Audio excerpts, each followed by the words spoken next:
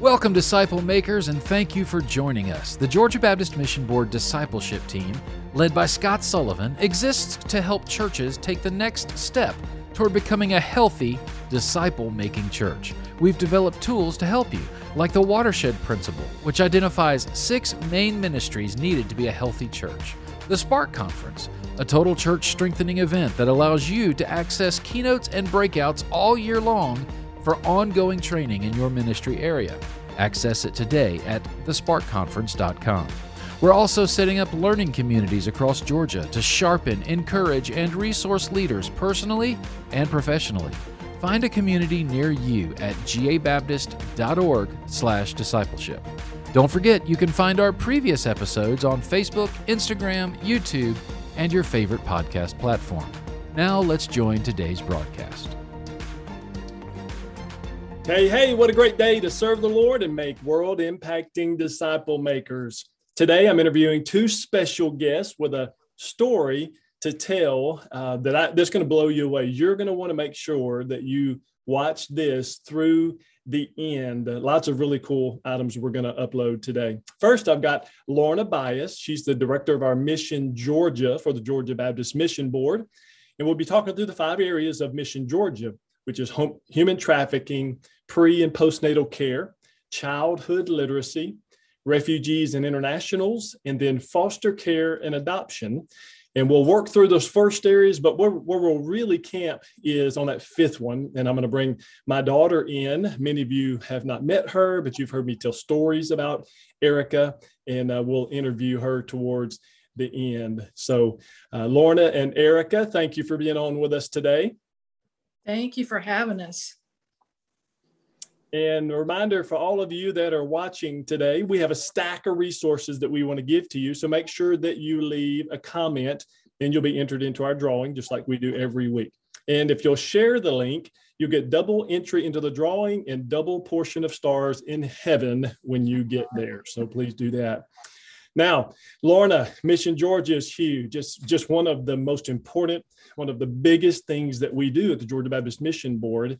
And it's been around really for a long time, but the emphasis in the last couple of years with this whole shift of who we are now, it has changed. And those specific areas is what I want to talk about today. So let's jump into that. The website, just to kind of give people a reference, and we'll put that in the link as well, is www.missiongeorgia.org.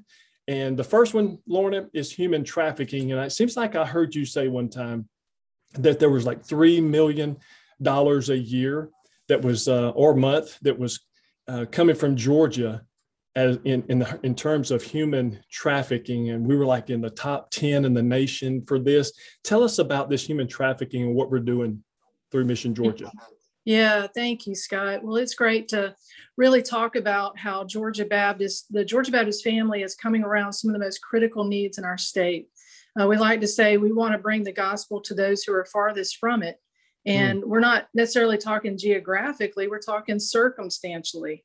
So in the case of like human trafficking, like you're saying, it's been reported that, yes, Atlanta is actually number 14 in the world for human trafficking cities.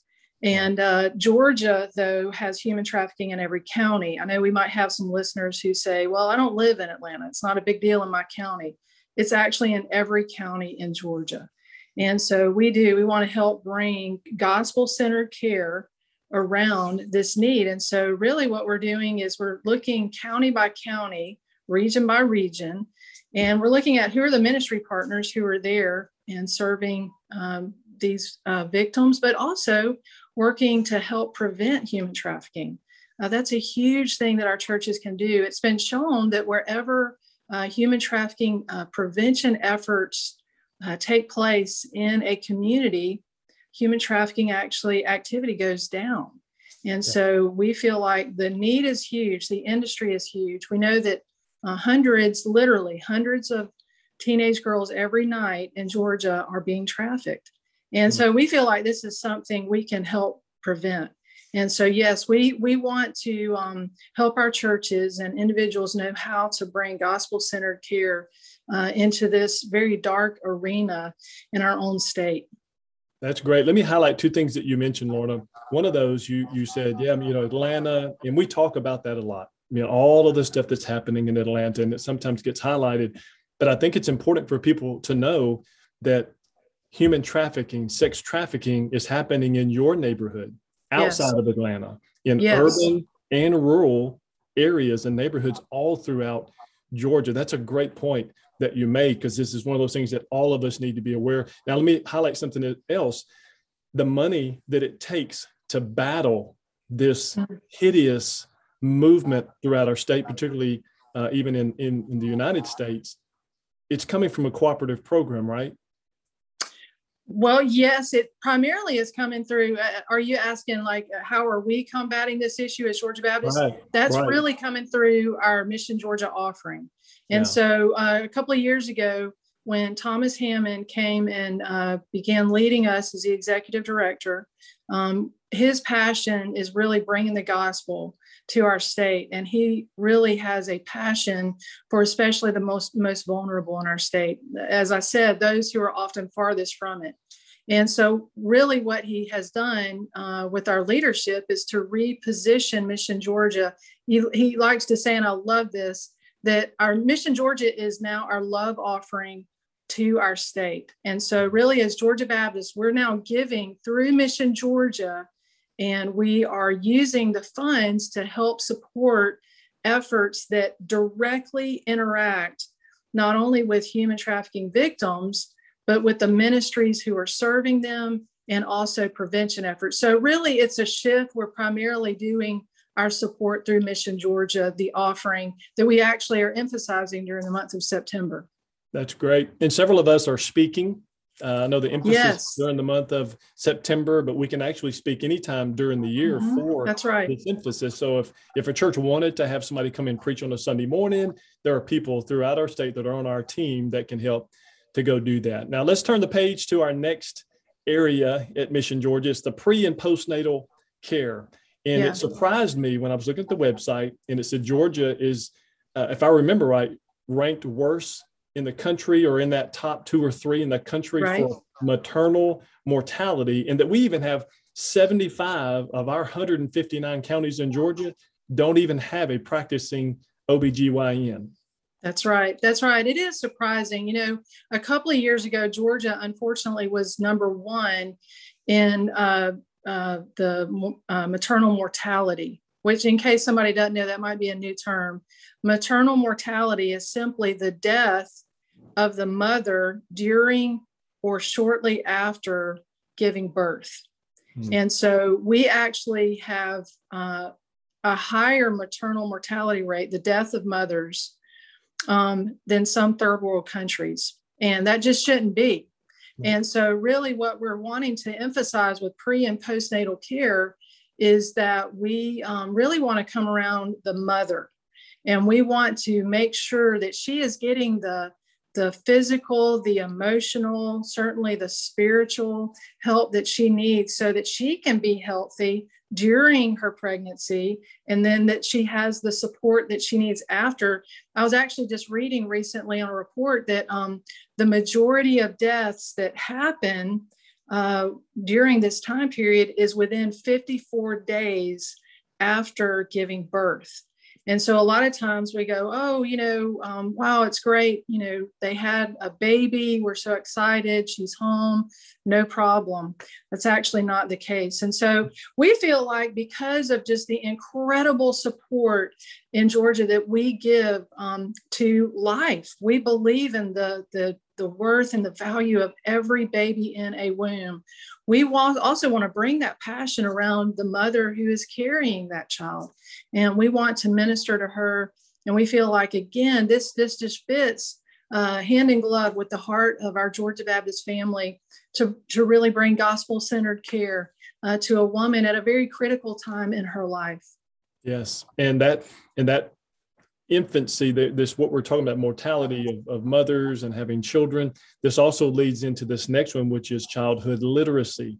And I was surprised at some of the ideas, because really when I thought about childhood literacy, honestly, Lorna, my first thought was, okay, now why would that be one of our top 5 engagements that we're going to be, fighting everything for, building everything we to battle this kind of thing. But when I saw that nearly half of all children in Georgia school systems are not reading at their grade level, and that children that are not reading at their grade level by the fourth grade, that 70% of them end up spending time in jail, and the majority of them are on welfare. I just begin to think, oh my goodness, this system that has developed that's not helping our families. Tell us a little more about that. Yeah, it's stunning. I'm totally like you. When I first heard about childhood literacy as a ministry focus several years ago, my first picture in my head was, why do cute little kids reading a book need help? But Yes. that's the problem, that we don't have enough children in our state who are reading those books as they should be able to. And, it's a stunning reality that half of the kids in our state that we're trying to reach with the gospel, half of those kids in grade school couldn't read a Sunday school lesson well. They can't read the Bible well. They can't read a PowerPoint with songs, with the words going across it. So it is a very practical issue, but I also want to quickly remind everyone, as Baptists, we believe that every person should have the opportunity to know Jesus personally. And we know that the primary way we know him is through his word.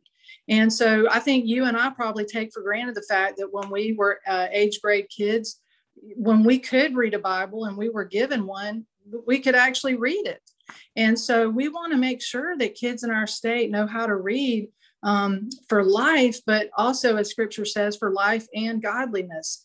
And so, yes, it's actually a stunning fact, too, that many states, if not all states, actually look at the reading scores each year and predict or project the number of beds they will need in their jail facilities down the road.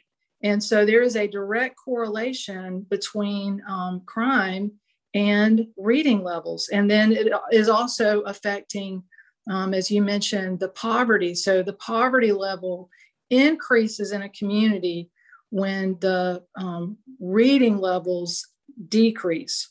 And so again, this is just something we feel like as Georgia Baptist churches, we love kids. I mean, we have children's ministries all over the state.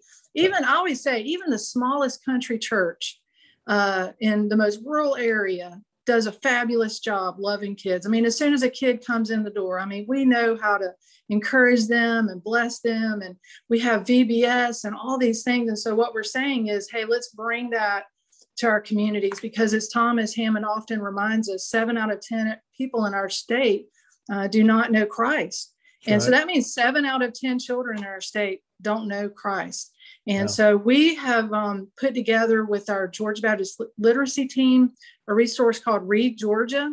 And it's a simple way where churches can partner with their local schools and go and volunteer once a week to help kids learn how to read in their elementary school. And it's been shown to really make a dramatic impact. That's fantastic. And that leads us into our next one, because I was reading that, we have refugees and internationals that are coming to Georgia for sure. Mm-hmm. And I read that we had over 1 million Georgians were actually born in another country, and 79% of them are Christians coming here. A lot of them coming because of persecution, and that's just huge. Tell us a little more about refugees and internationals. Yeah. And this really takes on a critical tone right now. I know many of our listeners are very aware of what's happening in Afghanistan. And actually, right now, we're preparing with ministry partners to receive refugees who are coming from Afghanistan. So I'll say, first of all, that refugee is a legal status. So that is given by the United States government. Person has to go through lots of processes to be given that. And so they are legal. So yes. A refugee is a very particular type of person who comes from overseas. And then we have many internationals. We have international students at our colleges and universities all over the state. And then we have people who come to the United States and they start businesses. So this kind of spreads out into lots of areas. And that's why, again, people think of this just being in Atlanta, but really we have internationals all over our state. And we just believe we have an opportunity to be a part of Acts 1:8 right here in our own state. So you don't have to get a passport to reach the world with the gospel. You can simply be a friend to an international neighbor or a business or college students. That's one of the biggest places that I think churches are overlooking is we have a lot of college and university students who are on our campuses, and they come looking for friendships. And I love what my pastor says, Pastor Trent Deloach, where I go to church at Clarkston International Bible Church. He says, I want every international to have a Christian friend. And so at the very least, I hope our listeners will think about that. How can you just be a friend to someone who speaks another language and was born in another nation? Because what we found is that, especially through the refugee resettlement, many of these nations where they are coming from is actually closed to the gospel. We can't send missionaries in. And so in God's sovereign kindness, he is actually bringing these people from nations that are closed. And now they are here with us. And guess what? They're open to the gospel. That's it. And that leads us to our fifth aspect of Mission Georgia. And I saw a statistic that said nearly 400 children in foster care will sleep in a hotel tonight. And we'll spend about $2 million this year on hotel costs to house those children because we don't have families that are able to take them in. And it seems like, Lauren, I saw in 2021 that we've had over 13,000 children in the Georgia foster care system. Can you share with us briefly just deeper dive into that foster care and adoption? Yes, it is one of the really most heartbreaking tragedies in our state, is that we do, as we know, sin creates brokenness, and that brokenness shows up in families. And I do want to say, as we think about foster kids, I always want to remind people, pray for biological families that are dealing with brokenness that causes their children to have to go into foster care. And so, yes, unfortunately, on an average, every night, there are 400 children having to stay in hotels with paid staff because we don't have enough foster homes in Georgia to put them in. And this is another thing, every single county in Georgia has children in foster care. So if you're listening, you can look at your county and you can find out how many children are in foster care in your county. And many of our counties have ministries that help churches serve those needs. And so ironically, Scott, just about 8 or 9 years ago, our state had half the number of children in foster care. So we only had about 8,000. Yeah. And so we can see this number come back down again. But what's pushing it is the drug crisis. And so there's just a real surge. And we really believe, again, churches can come together and meet this need because there are beautiful, wonderful children who are caught up in this brokenness, who just need a family to provide some love and support through some unstable circumstances in their life that's no fault of their own. And what a great segue into my daughter, Erica, who's also with us on the broadcast today. Erica, thank you for joining us. And you see, Erica has been part of our family. I guess probably, Erica, the first time that I met you was 2012 on a mission trip to Lac du Flambeau, Wisconsin. And we had a group up there. And that's when I heard her testimony of her dad passing away when she was 10 with cancer, and mom not necessarily in the picture at that point in her life. And it was just a difficult situation. My heart broke when I just listened to her story, and I could see the emotion and the struggle and the pain in her face. And she called me one day when we got back. And Erica, you asked me about, we were talking about the difficult living situation that you were in. You had been abused as an older child and younger youth age. And you came to me one day and you asked me if you could get emancipated. And I remember my response to you is, listen, I can't even spell emancipation, but I can hire a lawyer. Remember that.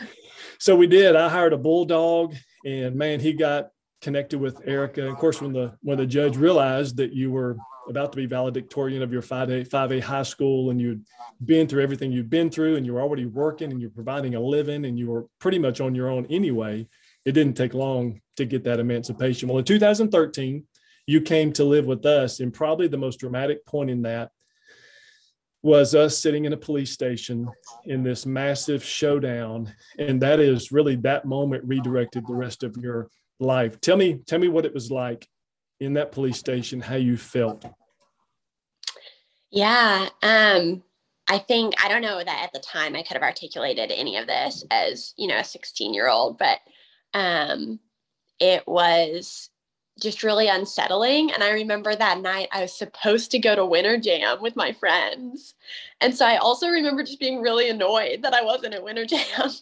But through this crazy series of very clearly God orchestrated events, the social worker who showed up was a pastor down the road who knew you and knew your reputation. And the judge that he called happened to be a friend of another man who'd been on that mission trip. And that man had told that judge my story. And so he had already heard about me. And so when that social worker called that judge turned over custody of me from the state to the church. And the church gave it to you. And that is, people don't even believe me when I tell people that, because it's just so unheard of. But that's when y'all became my foster parents. And then it was Christmas of 2013 that you became my parents' parents. And I remember that first night I stayed with y'all, I'd gone through like a breakup with a college boyfriend. And I remember praying after that breakup, just like, Lord, like, I know that I'm a mess, but I just want someone to see me and see that I'm a mess and tell me that they're going to love me forever anyways. And that night, Ma Elizabeth, your wife, my mom, told me that. And as we were putting sheets on the bed, and she had no idea I prayed that prayer. And I just remember thinking like, Lord, I just wanted a boyfriend.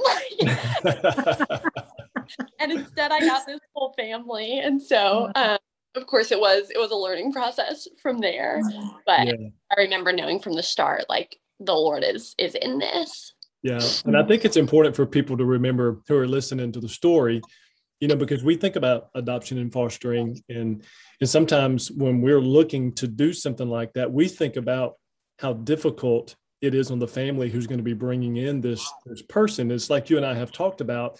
I call you a survivor, and a survivor has learned to make decisions and to protect themselves emotionally, mentally, spiritually, physically. So coming into a new family, it really wasn't just a huge adjustment for us. It was a bigger adjustment for you because you didn't know how to do family, right? Tell us what it was like to come to be a part of an existing household. Yeah. So when I lost my dad, that was really like the start. So I was 10, and that was kind of the start of my period as an orphan. And so from 10 to 17, I had not been part of a family. And being part of a family is just something you learn how to do as you do it. And so when you're 11, you know how to be an 11-year-old in a family, and you know how to be a 12-year-old in a family. And so I had missed all of these years. And I got there at 17, and I no longer knew how to be a part of a family at all, much less as a 17-year-old. And so I remember y'all's patience with me as I would ignore phone calls and not tell you where I was and things like that. And it was just unbelievable to me that anyone would care where I was or what I was doing, or that they would want that information to keep me safe and not to misuse it against me. And so I just felt very like, if they know too much, they'll hurt me. Or if I let them love me too much, then when they inevitably leave, I'll just be destroyed, and I can't go through that. Yeah.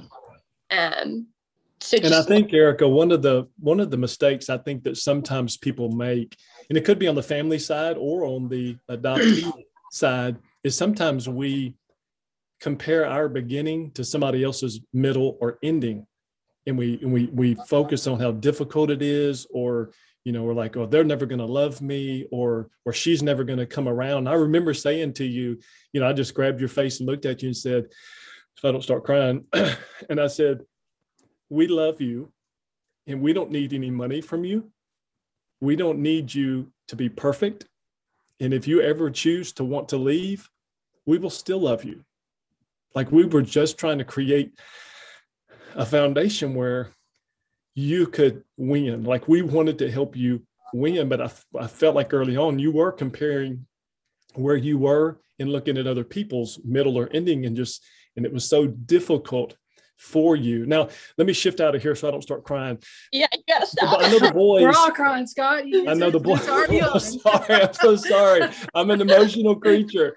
The boys were a big part of this too, right, Erica? That's like right. wasn't there a time when we were talking to them and they were like, I don't remember Erica ever not being our sister or something like that. What happened?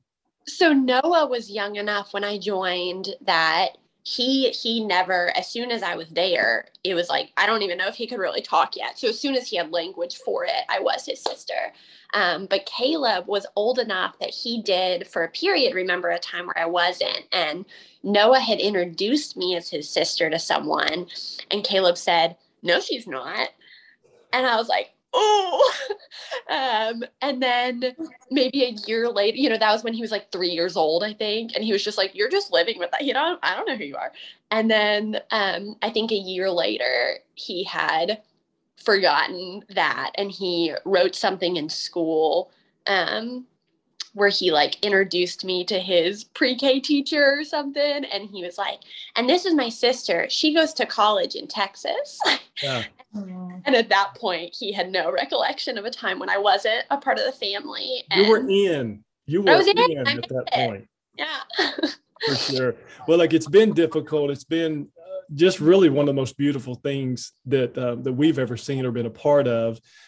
But the really cool thing I want people to hear here is that this adoption and fostering, this is why this is so personal to me, is that there's a backside of this. Like, we want to help people win. We want to provide the foundation for them to have that relational value and equity so we can help others win, especially our strong, healthy families. And where are you now? Because I want people to see, like, if that first judge could ever see this video and know where you are compared to that night in the police station, like, he would just have the biggest smile on his face. Tell us about degree, school, and this really cool guy named Kyle. Sure. So I went to Baylor for college and got my degree in neuroscience with a minor in religion. And then I moved from there to North Carolina, where I am now. And I went to Southeastern Seminary. And I just graduated in May with a degree of Master of Arts in Intercultural Studies with the hopes of doing missions in the future, specifically to trafficking victims. And 2 weeks after I graduated, I married the love of my life, the sweetest man in the world, Kyle White. And I say that because I'm a newlywed and I love him and I love talking about him, but also because when you combine the statistics of my life, when you see, like, I was a girl who lost her dad at a young age, and then I was abused for over 2 years, and then I was in foster care. And so the life that I should have now, the kind of man that I should have ended up with, is not my story anymore. And that's because I had a family who did everything for me. And because I had the example of my dad, of Scott Sullivan, to show me, like, this is what a man looks like when he's kind to his children and when he loves his wife. And that's the kind of man that you should wait for. And that's the kind of man that I ended up with. And so now Kyle and I live in a small town about an hour south of Raleigh in North Carolina. And there are cows in the field behind us that we love watching, and we're looking forward to, just continuing to build our life here and to love the church community we found. And we were on our way to Charleston for our honeymoon, and I asked him, like, so when should we start the foster care application to be foster parent? And he said, let's wait till we get home and we can talk about that. So we're excited do for others what was done for me, and hopefully to continue to generationally love foster kids and let them know love the way that I have. That's beautiful. It is a fantastic story. And Lorna, Mission Georgia. And the reason that I wanted to bring this on for you guys, because you know that I haven't shared this with our tribe yet, is I want to just highlight a win for how you can do the same thing, of how God could use you, could use your family, because it really is. She has changed our family way more than what we have done to invest into her. And so, Lorna, Mission Georgia, changing lives, helping other people create their own Erica story. How can they connect with you? How can they get more information on Mission Georgia and all of these 5 areas? Yeah, well, I just first of all want to say, Erica, thank you for sharing your story. I mean, you're sharing, you're opening up a very tender and traumatic time in your life. And I want our listeners to know that it's unusual to hear a story like this, because a lot of times, kids who have gone through this experience and who are now adults, they haven't had the healing in Christ. Yeah. And so they're not yet at this point. And so it's really a blessing that you're able to share this with us, so that we can hear how, the reality of what it's like to go through this experience. And I think a lot of people are going to be helped and will be equipped to help, like even if they don't even know anything about Mission Georgia, your testimony, the blood of the Lamb and the word of our testimony, there you go, is what God uses. So for Mission Georgia, yes, this is absolutely what we want to see more of. And so missiongeorgia.org, we have our 5 areas of focus. And right now, during the month of September, we're all really, as a Georgia Baptist family, coming around this opportunity to engage our state and bring the gospel healing, the healing power of the gospel to deep brokenness.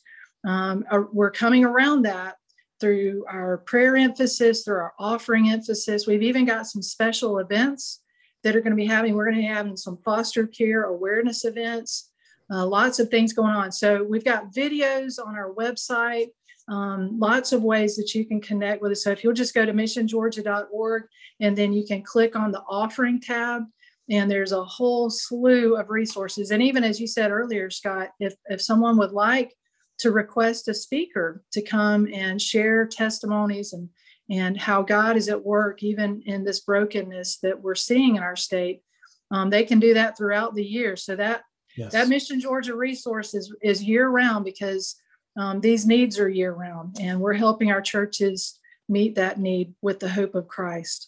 That's it. And I've got one speaking engagement in September, and Lorna, I have segregated the other ones out and protected those so that I can be available to speak in others also. And friends, there are all kind of allies out there with Mission Georgia, with what we're doing here. I know Kenneth Aycock is one of my discipleship consultants, and he works full-time for Families for Families. And that's what they do. And it actually doesn't cost the family any money, doesn't cost the church any money. So there are so many ways to get involved in here and to help people win. Let me close this out here, because friends, there's this whole other world out there where tens of thousands of children are living without parents, where humans are being trafficked for sex, and many of those are children, where children can't read and they will almost certainly spend a lifetime in poverty, in jail time, where mothers are having babies and they cannot get care that they need for herself or for that baby, where people are fleeing persecution and they're coming to America and they're not going to hear the gospel, and then they're dying and spending eternity without Christ. Well, my team is not okay with that. Lorna is not okay with that. Mission Georgia is here to help change the entire fabric of that discussion. Your cooperative program dollars helps us to do that. Giving to the Mission Georgia offering, we hope that you'll take that up. That goes straight to combating these 5 areas, and we hope that you'll give generously. Erica White, I love you, sweetheart. Thank you for jumping on with us and for simply being incredible. Amen. Amen. And Lorna Bias. Lorna, thank you for championing these 5 causes among Georgia Baptists in our state with Mission Georgia. And again, Lorna, give us one more time. Where can people get more information on Mission Georgia and connect with you? Yeah, missiongeorgia.org. And then you can also look for us. We're on Instagram, Facebook, Twitter. You can look for Mission Georgia online as well. And we'll love to connect. Yeah, and thank you, Erica, again. Scott, thank you. You and Elizabeth, your family, thank you. Yeah, you bet. And thank you guys for listening. Thank you, Mike Taylor, for producing for us. And make sure that you do leave a comment. That's going to get you entered into that big drawing for all the swag we're going to give away for this week. And I pray that you will allow what you've heard today to impact your life, to make a real difference as we seek to make world impacting disciple makers. Thanks for listening. We want to continue the conversation from today's broadcast in a learning community near you. These learning communities are designed to celebrate your biggest wins, resource your greatest need, and help you finish well. We also want to give you a free gift, the 5 discipleship shifts most churches need to make to produce world-impacting disciple makers. You can download this resource by going to ministryboom.com. This 5-page PDF is a discipleship alignment checklist. The Georgia Baptist Mission Board is able to provide resources like this because of gifts from Georgia Baptists to the cooperative program. For more information on this broadcast and a customized discipleship plan for your church, visit gabaptist.org/discipleship. Engage with us on your time through Facebook, Instagram, YouTube, and all podcast platforms. Lastly, if you've benefited from this conversation today, please share this with a friend as we seek to help churches make world-impacting disciple makers.